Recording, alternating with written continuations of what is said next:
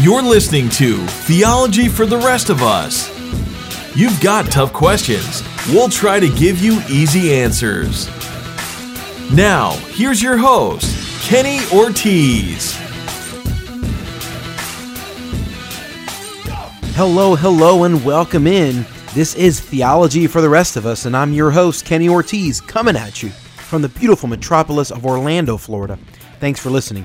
This is episode 172, and in just a minute, we're going to dive into a great interview I had a chance to do with an author, Courtney Reissig, talking about really the theology of gender roles and how that plays out. Excited to dive into that. Hey, before we do, just want to say a big thanks to all of our regular listeners. You know, just looking at some of the download numbers earlier today, and just really humbled by the number of people that engage with this podcast and listen on a regular basis. The emails I get from regular listeners, the encouragement, the tweets. I am just, again, so incredibly humbled. So big thank you to all of you. So in this episode, we're going to talk a little bit about complementarianism. I'm going to bring an interview with Courtney. If you've not had a chance to listen to my previous episode, in episode 171, I answered the question, what is complementarianism? And I really talked about complementarianism being the theology and the philosophy that says that men and women are different and unique, both in our design and in our roles. That men and women are both of equal value, no doubt. What we have to offer is of equal value, but we are distinct and different, and our callings and the expectations that God has for each gender is unique. And the place where we see this play out most, or the two places we see this play out most, are within marriage and within church polity, or within church structure and church leadership. And so I would encourage you to go back and listen to that episode 171, kind of give you all my thoughts there. And so in this episode, we're going to dive into an interview. Courtney Reissig is an author and blogger. She has a book out from Crossway Publishers called The Accidental Feminist, and she really talks about the idea that we can delight in God's design. In fact, that's the subtitle of the book, Restoring Our Delight in God's Good Design. The fact that God has created us not to be egalitarian, not that each gender is exactly the same or exactly equal in every way, but that we are unique and different and distinct from one another, and that we have equal value, but not perfectly precise matching roles. And she really kind of dialogues, or kind of unpacks why she believes that. She also talks about the idea of feminism. Reality is most Christians would never identify themselves as being feminists, but Courtney talks about how the contemporary and modern feminist movement has really influenced a lot of us in a profound way, more than we realize. And while there has been some positive elements to the contemporary feminist movement, overall, the feminist perspective has really been a detriment to our society in a lot of ways, and in a lot of ways is anti-biblical. And many Christians, unknowingly or kind of accidentally, have really embraced some elements of feminism. Again, this is completely unconsciously or subconsciously. But many Christians have sort of adopted ideals that reflect kind of our culture's understanding of womanhood rather than the Bible's understanding of womanhood and gender roles. And Courtney really articulates this in a way that I think is that I could not articulate. So I'm really excited to have her on the show and to dialogue about gender roles and God's unique design for each gender, specifically talking about womanhood and how feminism has really been a detriment to people's attitudes and perspectives in a variety of ways. So without further ado, here is my interview with Courtney Reissig.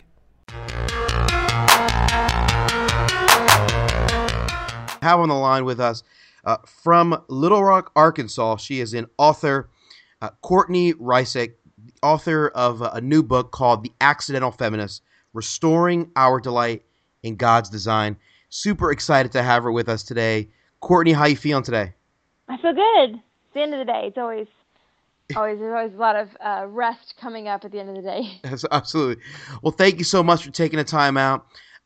Courtney, I'm really, really excited. I stumbled across a blog post that you wrote not too long ago, and I tweeted it out to my followers. I thought it was a fantastic read, So I reached out to you, and I thought I've got to get this girl on the podcast. She is just great. So I just want to kind of give you the time before we dive right in.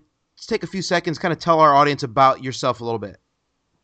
Well, I live in Little Rock, like you said. I'm a wife to Daniel, and I am a mother to three little boys. I have twins who are 3, and then I have a 9-month-old little baby. So I'm a writer as well, and I speak some and when the time allows.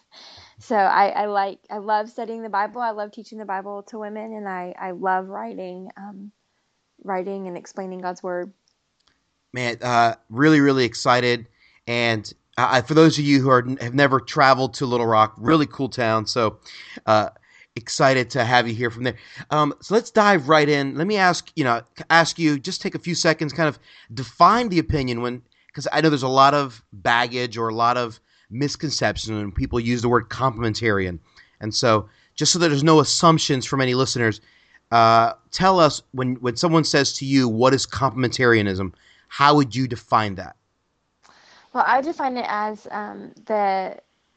the belief that God created men and women equal in value and in worth and in dignity because we're created in the image of God, but he created us distinctly as male and female. So within that, he created us with different roles, different functions in the home and in the church. But broader than that, he created us to see the world differently because men and women, as we know, do see the world differently. And so while complementarians run the gamut on what they think, where they think the roles begin and end. But I believe it, and Scripture bears out that the roles we see for men and women, these distinct roles of headship and submission and things like that, are found within the home and the church, where in the home, God has created the husbands to be the head of the home, and the wife to serve a complementary role where she submits to his leadership, she supports his leadership, and she works alongside him for the good of their home.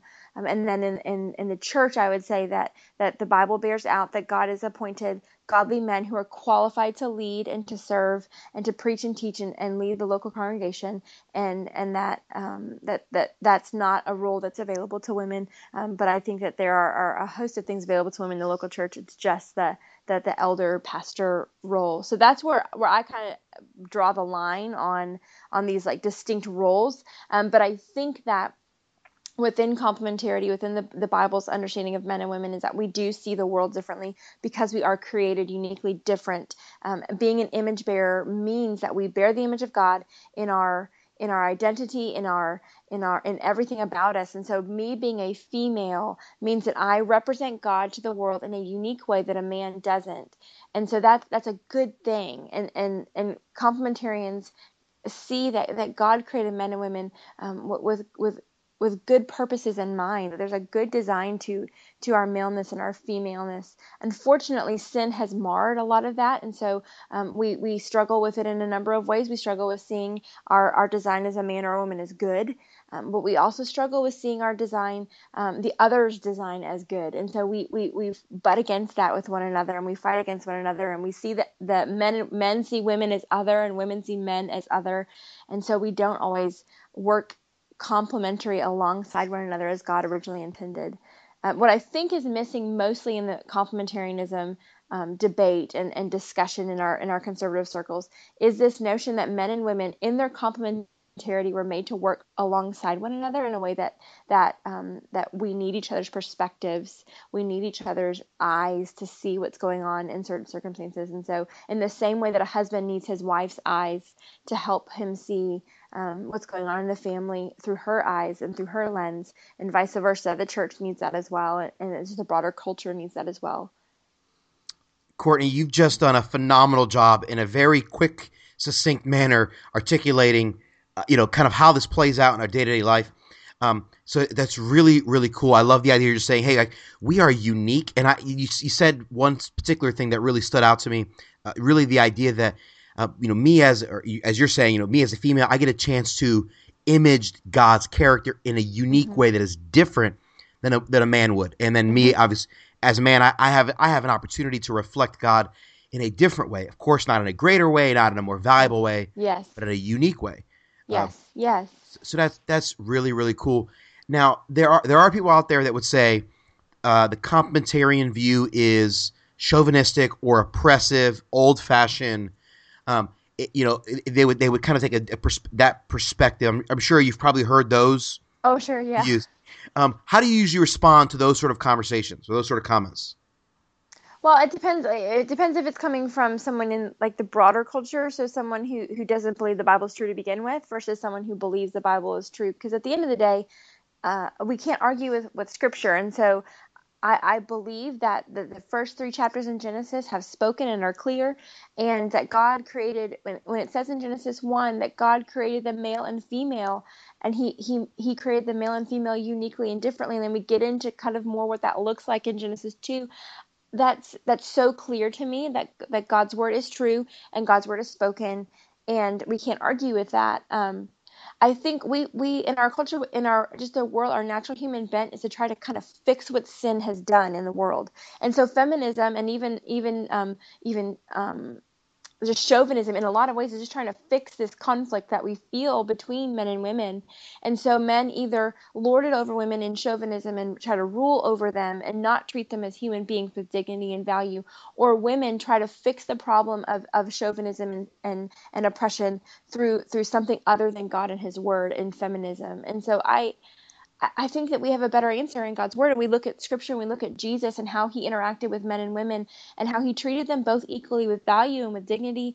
And he was so countercultural in his day. I mean, men didn't treat women the way Jesus treated women. Right. And I think we can see so much hope in that. There's not, some would say that's kind of a trajectory moving us forward towards God's full inclusion of women in preaching and teaching and all manner of things. But I see so much hope in how Jesus interacted with women and how he didn't give them, they weren't apostles, so that he didn't make them part of the pillar of the church, but he included them in his ministry. He worked alongside them. He welcomed them into his teaching. And so we see in scripture that God's pattern of this differences in our maleness and our femaleness, but there's so much value in how God created men and women. And I think we see also in scripture that God elevates women. I mean, even in the book of Ruth, we see God elevating these two destitute women and giving them this kinsman redeemer in Boaz. And so I think the Bible has a better answer than saying that it's something of the past. I think that we are constantly trying to recreate and remake the world that we live in, and we're never going to find any other answer apart from God's word. And it's a really, really great point. And so I've got a few other quick questions I want to ask you to that. I just want to highlight just kind of your overarching thoughts is, man, if someone who is not a Bible believer, someone who doesn't value the authority of Scripture the way you and I would, and they come to you and say, well, that's oppressive. What the reality is, we recognize we're going to disagree because we have a different worldview. We have a different source upon which we build our opinion. Absolutely. And that's okay. Like, I'm not going to. I don't want to force that person to see the way I see it, and I'm willing to allow them to just disagree with me because we just have a different foundation.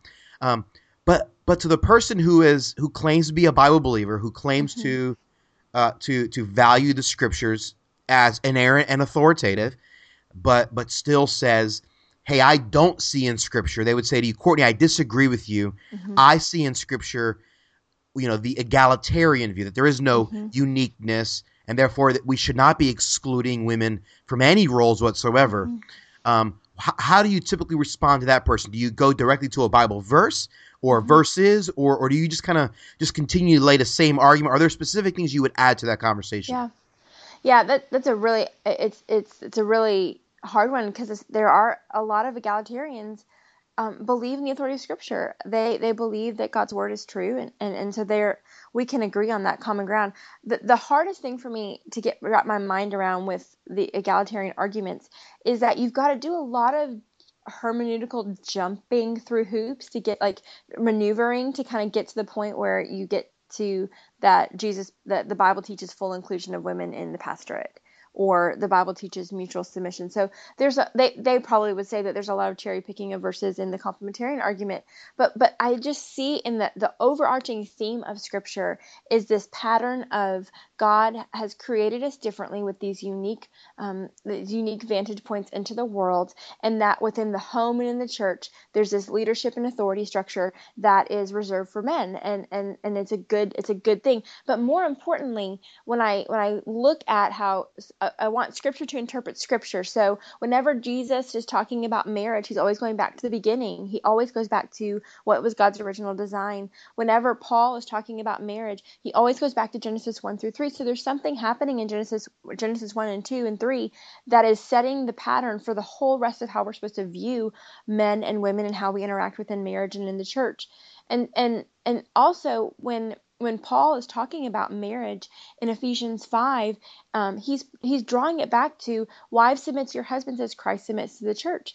And if we use that comparison as the church submits to Christ, the church, it's never reversed. So Christ never submits to us. He serves us and lays his life down for us, but he never once says, well, you get to decide now what to do, because he ultimately is the God appointed authority over God's local congregation, over God's people.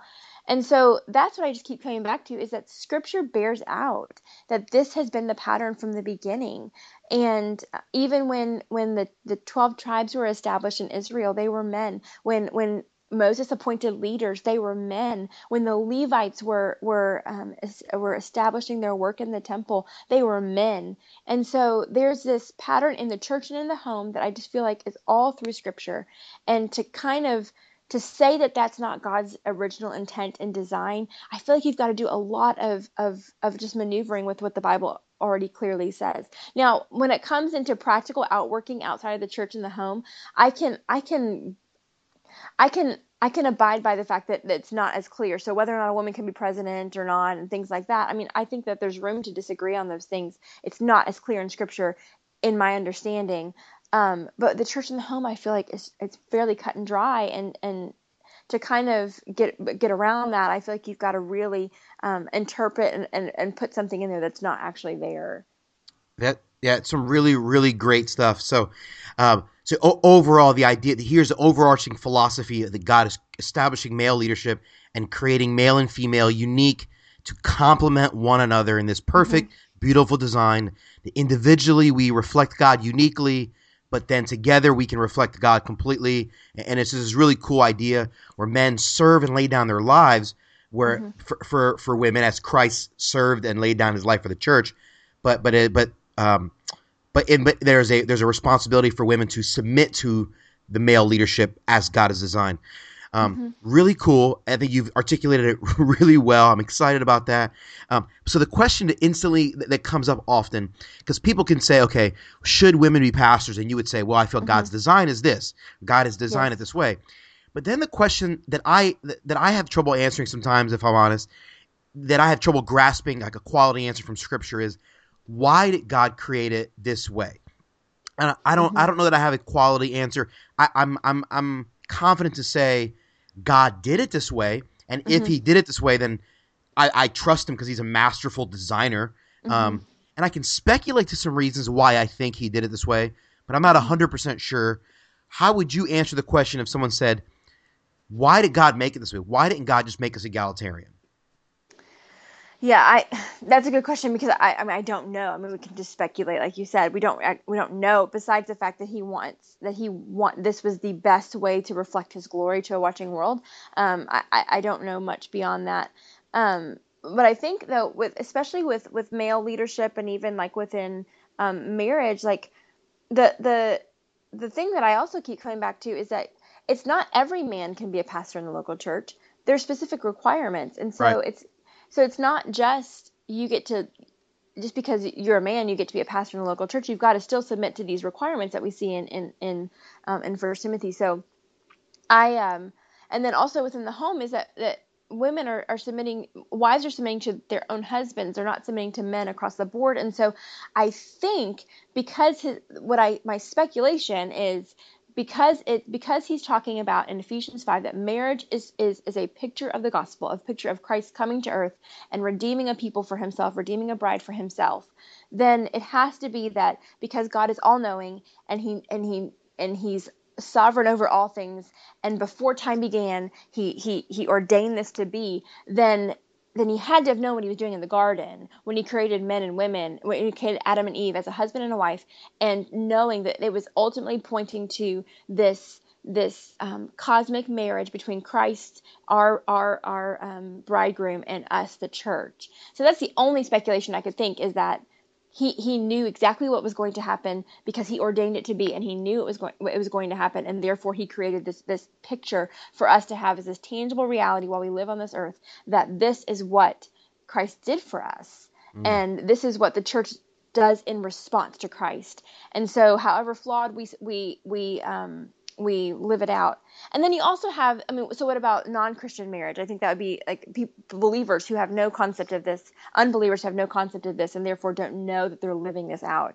I think that's just common grace. It's part of being an image bearer, is you get to live out this cosmic reality and you don't even know it.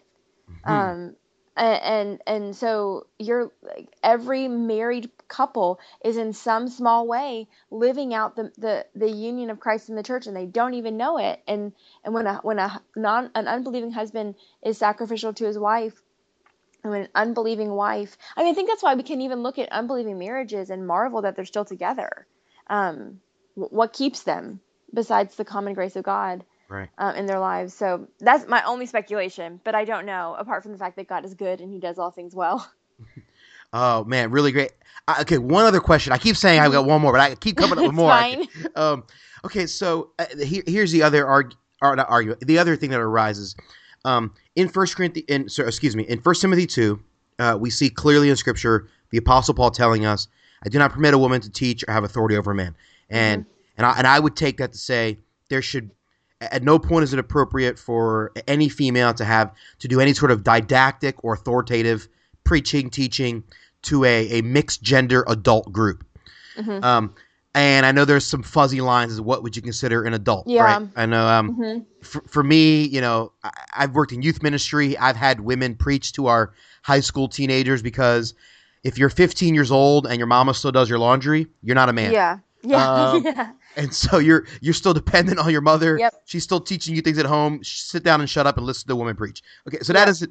So I think I've had some high school guys. I can't listen to a woman preach. And I'm like, dude, relax, come on. Well, their mother's probably training them in some capacity. So. So I know there's some gray area there. Sure. But obviously there's a clear understanding of where that's not appropriate. However, we have in 1 Corinthians 11:12 Paul making some comments about women prophesying or preaching, prophesying or praying, and when she does so, she should do it with her head covered. The symbol of being under authority. So that they're clear. There's clear to me in the New Testament some form of female communicating that's inappropriate, and some form of female communicating that seems somewhat allowed. Where do you draw the line of what would you say is appropriate within the church context for women to do and not do? Yeah, that's a really good question, because it is all over the map on where even, conservative complementarians are all over the map on it. I think if you look at, so what's the purpose of 1 Timothy and what's the purpose of 1 Corinthians? So 1 Timothy, it means it's written to Timothy to teach him how to behave in the household of God.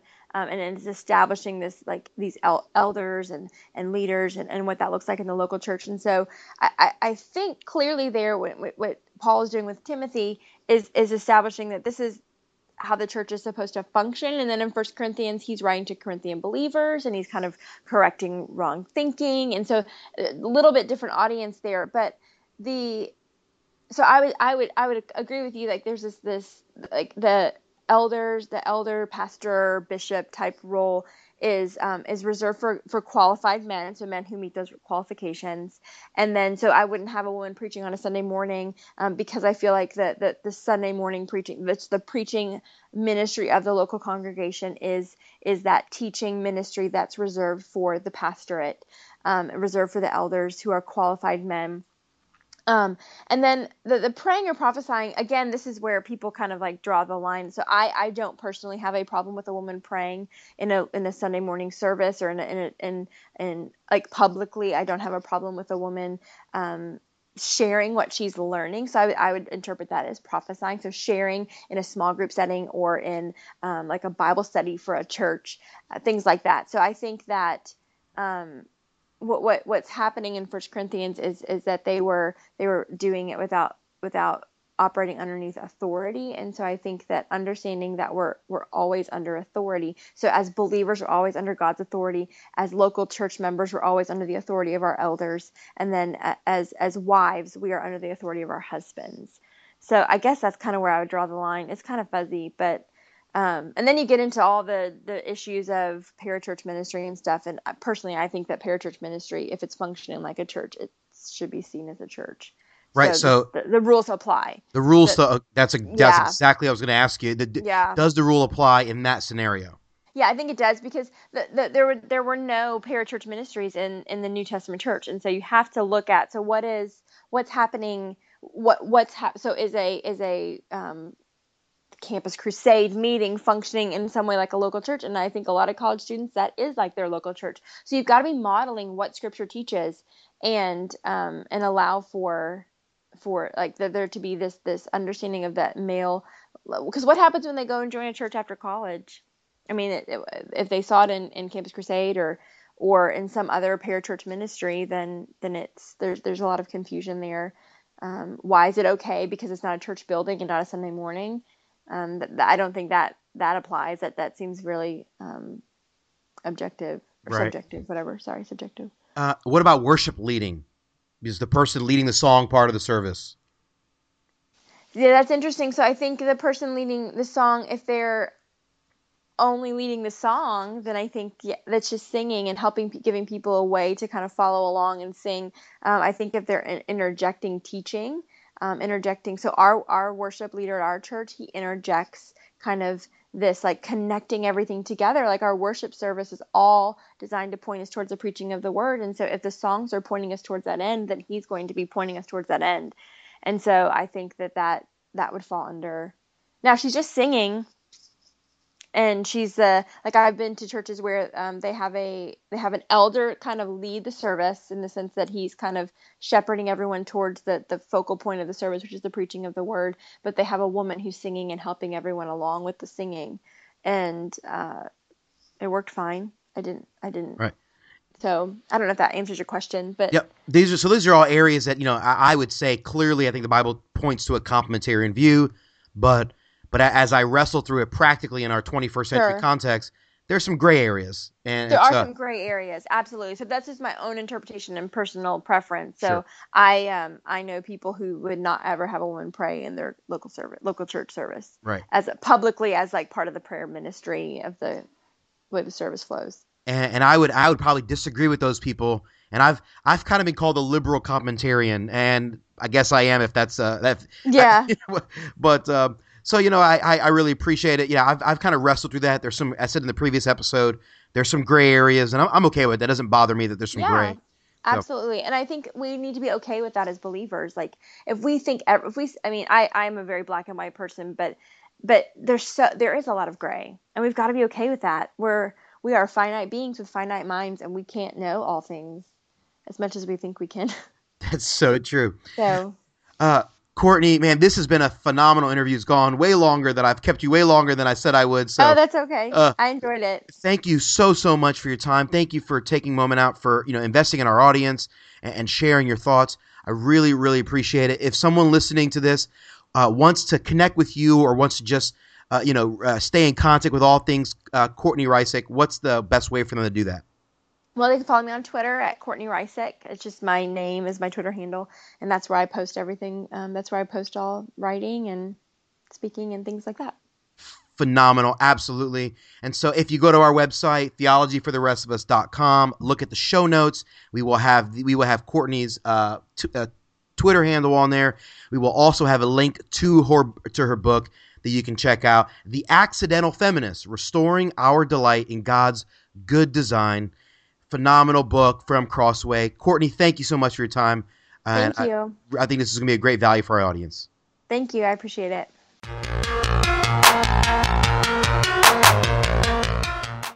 And there you have it, my interview with Courtney Reissig. I thought that she did just a fantastic job of really articulating some of her thoughts and some of her perspectives, really articulating a biblical perspective and a biblical approach to womanhood, and giving a quality woman's perspective to complementarianism, both articulating the theology and philosophy behind it, as well as some of the practical execution of that philosophy and of that theology. I really appreciated her kind of just being authentic and honest, and kind of attacking some of the flaws and perspectives in a gracious and Christ-honoring way, while clearly asserting and boldly kind of outlining what she thinks to be the most biblical approach to womanhood. And so I really, really appreciate Courtney's thoughts. I want to highly, highly encourage you, check out her book.